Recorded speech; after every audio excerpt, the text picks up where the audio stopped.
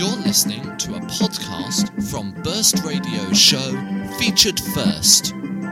Catch the live show every Wednesday at 3, online at burstradio.org.uk and on air on 1134 medium wave in North Bristol.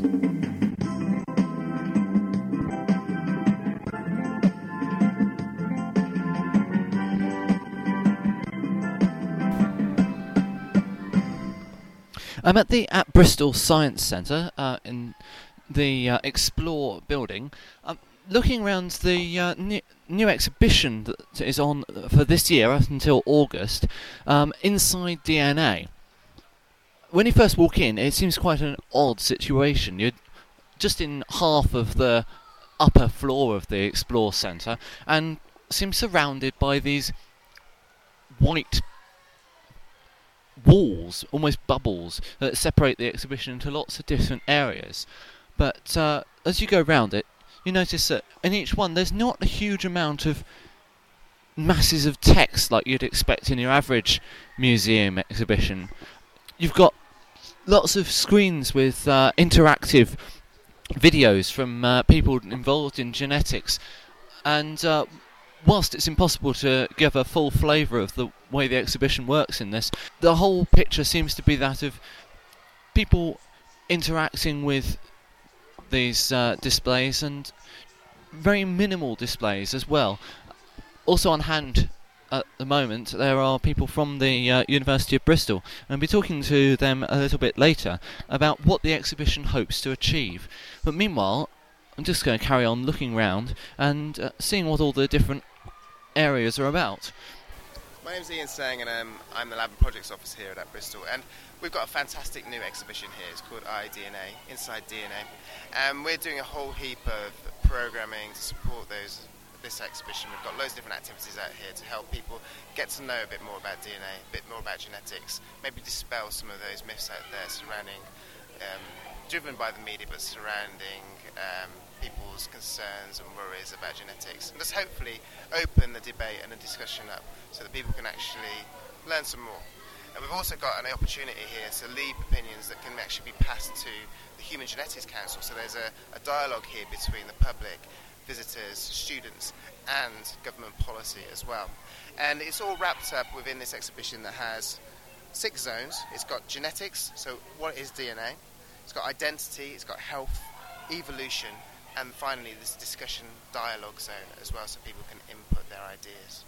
But hopefully it's an absolutely amazingly interactive exhibition that's not going to be scary. So hopefully it's just going to be a nice warm welcoming environment where we've got experts coming in doing events all throughout the run of this exhibition. It's open till September 2008, and hopefully people are going to really enjoy it and get a better idea of what DNA is all about.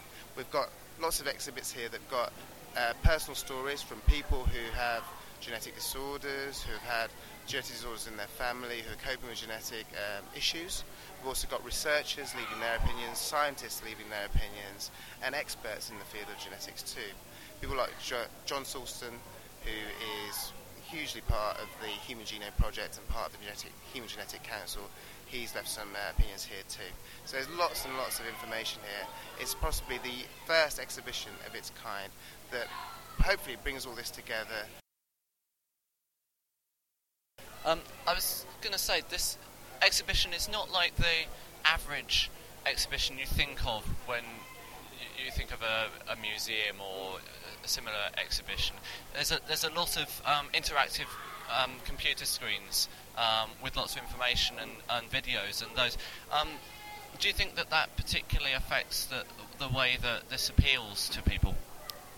Yeah, I hope so. I think the interactive side of this exhibition is one of its big draw points. It's got lots of touch screens, lots of things that sort of relate to modern technology, such as the iPhone and things like this, things that are desirable objects. But we've got lots of different touch screen interactives, lots of different games to play, lots of different ways to try and get people interacting with the science. We're trying to stay away from big, lots of texts, lots of things that people have to focus on and concentrate on, and lots of things that could put people off. We're trying to find different ways to get people involved with this type of subject area. And given the nature of At-Bristol and a science centre like this, we're not a museum. We don't try to keep things behind glass. We don't try to just present people with antiquated ways of looking at things and learning. We want to break new ground. We want to make things as cool and as interesting and contemporary as possible. And it obviously seems to be a success from the number of people I can see around, including some fairly young children who've obviously got quite involved in looking around the exhibition as well. Yeah, I mean, this exhibition is aimed at 14 plus age groups. That goes all the way up through to university students. And it's very, some of the information is quite technical, and some of the information is not suitable for younger people, but we are still finding there's lots of people interacting at different levels. All people who have sort of retired come in on their days off, and they come and learn and listen about DNA, things that are new to them.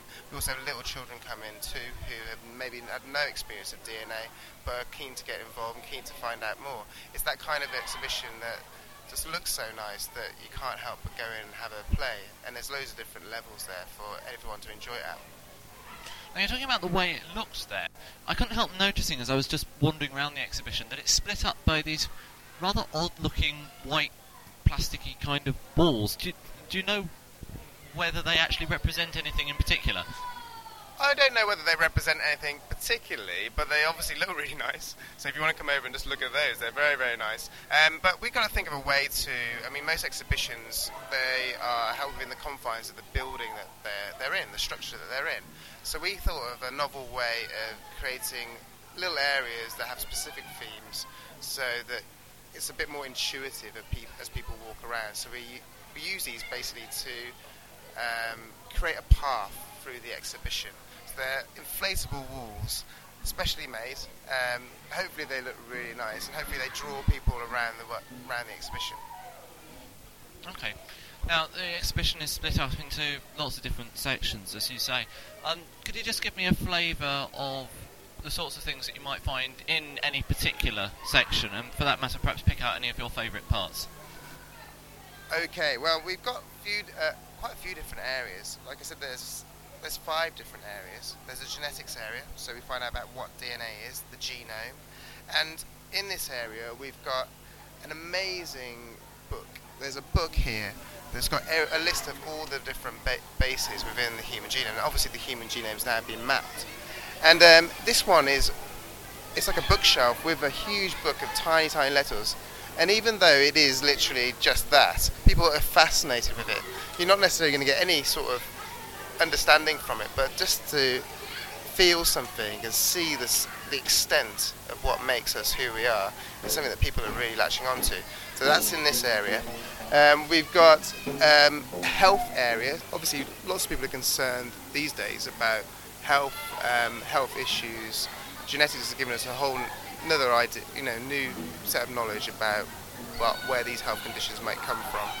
People are concerned, so we've got a whole area where people, ordinary people, have left their own comments, and people can listen to their own personal stories, and also see comments made by experts and scientists and health professionals in that field.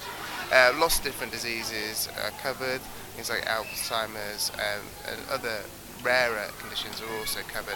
But it's really interesting to see what people, from the personal point of view, feel like and are adapting to these conditions, and how they're living with those conditions in this modern life. Right in the middle of the exhibition is a model about 6 foot high of a short section of DNA, the classic twisting spiral double helix shape. It's only when you look at the text around the bottom that you realise quite how amazing this stuff is. The model is blown up to 600 million times actual size. That's only 6 foot tall. We're talking completely tiny things here, DNA. And it's quite an eye-opener, even for someone who is involved in science at all, let alone the average person who doesn't know anything about it. So it's quite amazing to think that within those tiny little genes are the code for each one of us. It strikes me, as I had a look around myself, that a lot of the exhibition is geared towards how genetics is relevant to the average person now, rather than putting so much of the straight data across. I mean, I suppose, you mentioned the huge book here. I mean, I just have a brief look at it. There's rows upon rows of letters, each of them, I don't know, 2-3 millimeters tall, and there's almost 1,200 pages of this book. No one's ever going to get anything out of that unless they're an absolute expert in the field, are they? No, not particularly, but you would be surprised how many people stand here and look through those letters. They flick through the pages as if they're reading the book. I think just the scale of it and the enormity of it is something that catches people's imagination, and then they really realise, what DNA does, what DNA is, and how much it must mean to us and other living organisms. But it's a huge thing to see. And we've got other exhibitions that support it too, and compare our own DNA and how much DNA we have to other organisms, so we can kind of see our place in the world in terms of our genetics too. What would you say that the most important aspect of genetics today is? That's a hard question, a very hard question. I think it's health for most people. It's about where do we go next.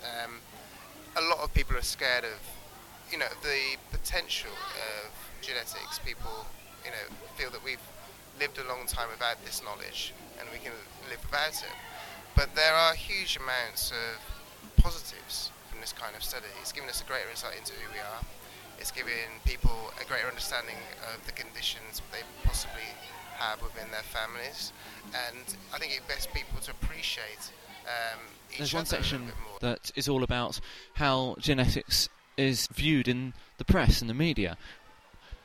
Currently in a section here which is all about human identity, DNA profiling to do with crime solving, and also looking at the number of people in the world that are like any one person genetically. It's all very interesting.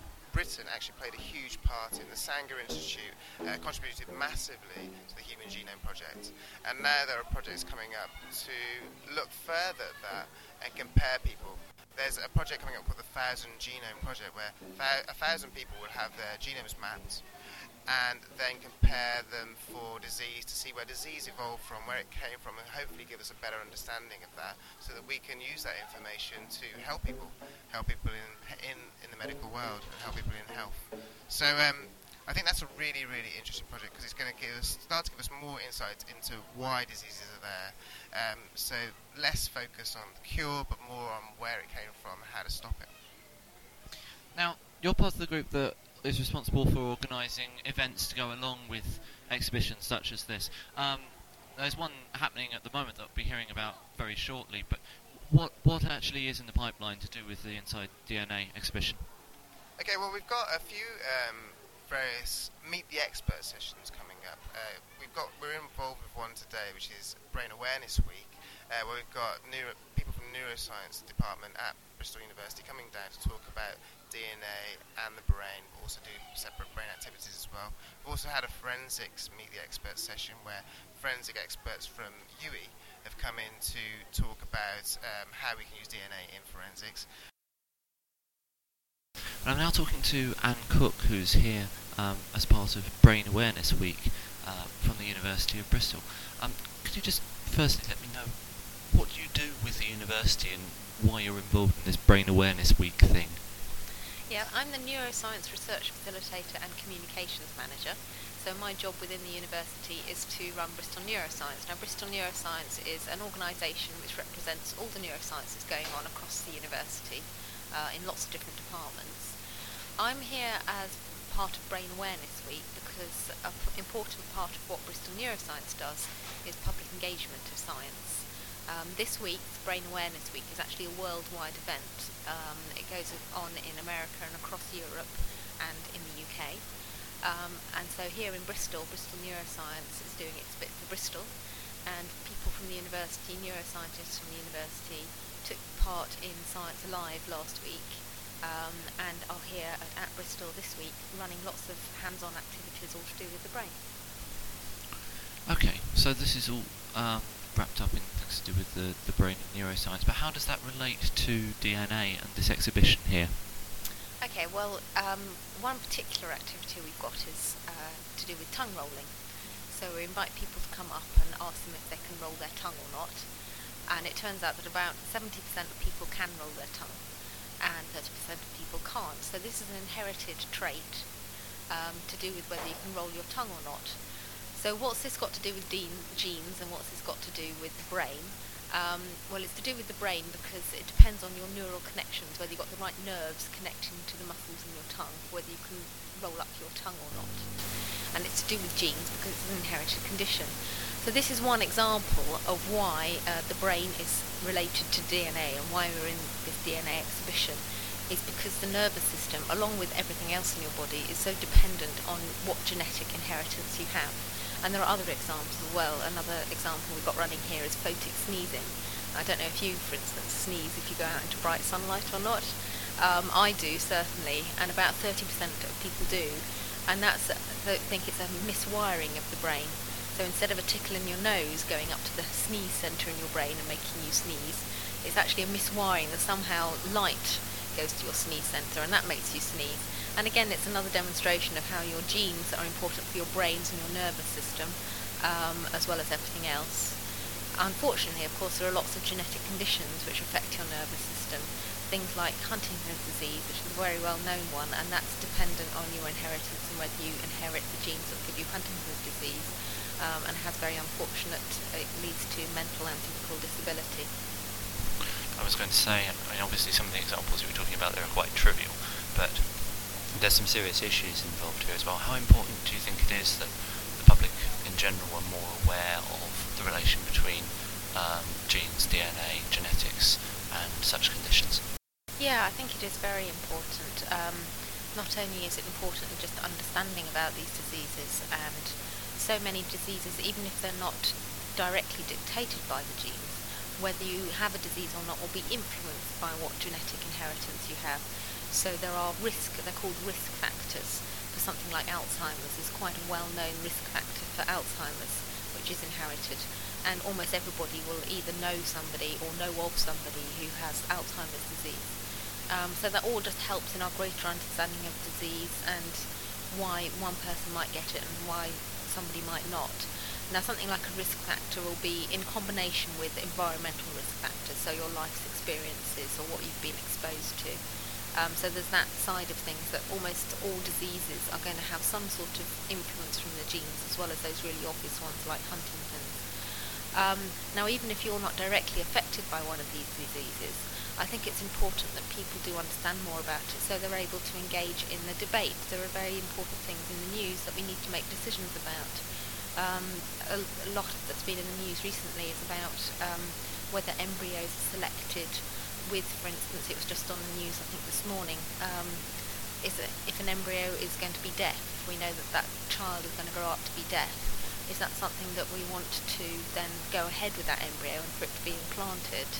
Or do we say that that child is going to be so deprived with not being able to hear that that's something that we reject? Now, that's a very ethical question, but without people having some understanding of the science behind it, that's going to be much more difficult to make an informed decision. And these aren't decisions that scientists can take on their own. This is something that society has to make decisions about, and therefore society, to have some understanding of the science going on, is going to influence major decisions to be made by the country as a whole. How does this public involvement, like you've got here for this week, how does that compare to your day-to-day job with the university? Gosh, yes. Very different, I would say.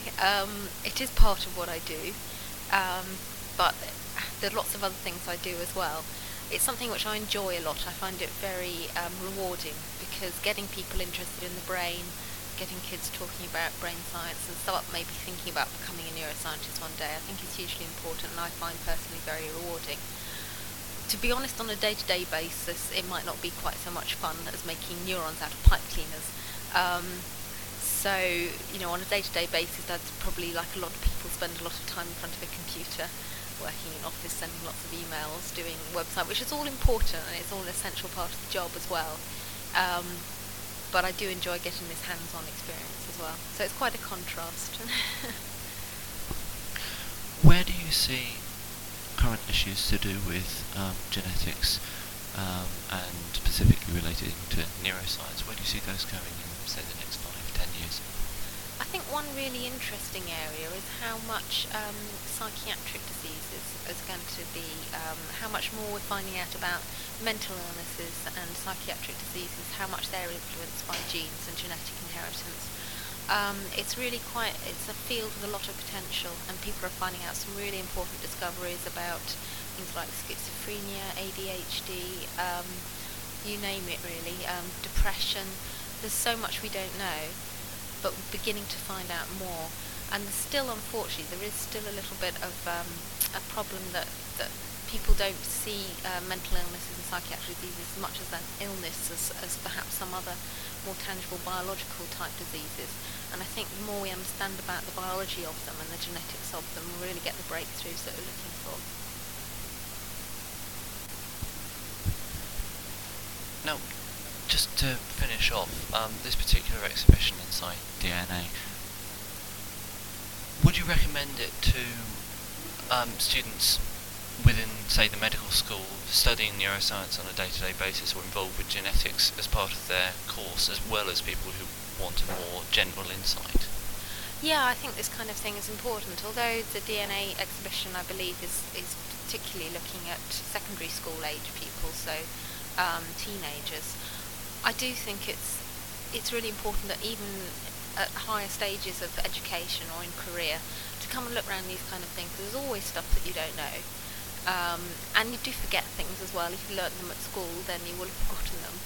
And when you're trying to talk about the kind of research that you do to people who aren't experts in the field, it's being able to take yourself back to that level and go to the more basic levels of understanding, which are invaluable in being able to talk about what you do now. And I think going back to the point about engaging society in important debate and important topics, I think it is important that you are able to talk about your own work and your own research. And it's having that language and having the tools to do that is an essential part of being a scientist. So, yeah, do come along, find out perhaps at a more basic level than you're used to, but it's a really, really good, they've got some fantastic exhibitions on here, and have a good time as well. It's enjoyable. We are planning to have lots of different adult events, try to meet loads of different people of the community, various different age groups from various different sectors, to try and get them involved and do special adult events in the future. So keep tuned to that and look on our website and see if you can see anything that's appropriate to you in the future. And one of these white-walled enclosures, which some of the children here seem to think resembles half an igloo, is a very interesting section which is looking at what all of the individual chromosomes do. It allows you on various screens to select one of the 22 numbered chromosomes plus the extra ones, and find out what we currently know is dictated about our bodies and the way we are by those chromosomes. Very interesting looking through all of the different sections as to what these particular genes mean to you and me. There's a lot of people involved. I mean, you can see what it's to the extent it is. It's a huge big exhibition. There's lots of people who've contributed to loads of different parts of it. We've had a huge amount of expertise provided by various health professionals, researchers, experts. We've had a huge amount of support from the Sanger Institute, one of our partners. We've also had a huge amount of support where all the funding came from the Wellcome Trust, so they really need to be mentioned. We've developed a lot of the activities here at Bristol. We have a workshop team and an exhibitions department who are dedicated to producing fantastic exhibitions like this, and then also a learning team who support the programming and the things that go into it. Excite UK and the Centre of Life in Newcastle inputted hugely into the learning and the programming of the exhibition like this. And this is the first venue, At-Bristol is the first venue to have it, and it's going to go on tour after this to lots of other venues around the country. The next one will be the Centre of Life in Newcastle. But hopefully it's just going to build and build and build. The opinions we're going to collect from our discussion areas are going to contribute to the Human Genetic Council's information and research, and as it tours around the country, more and more information is going to be collected.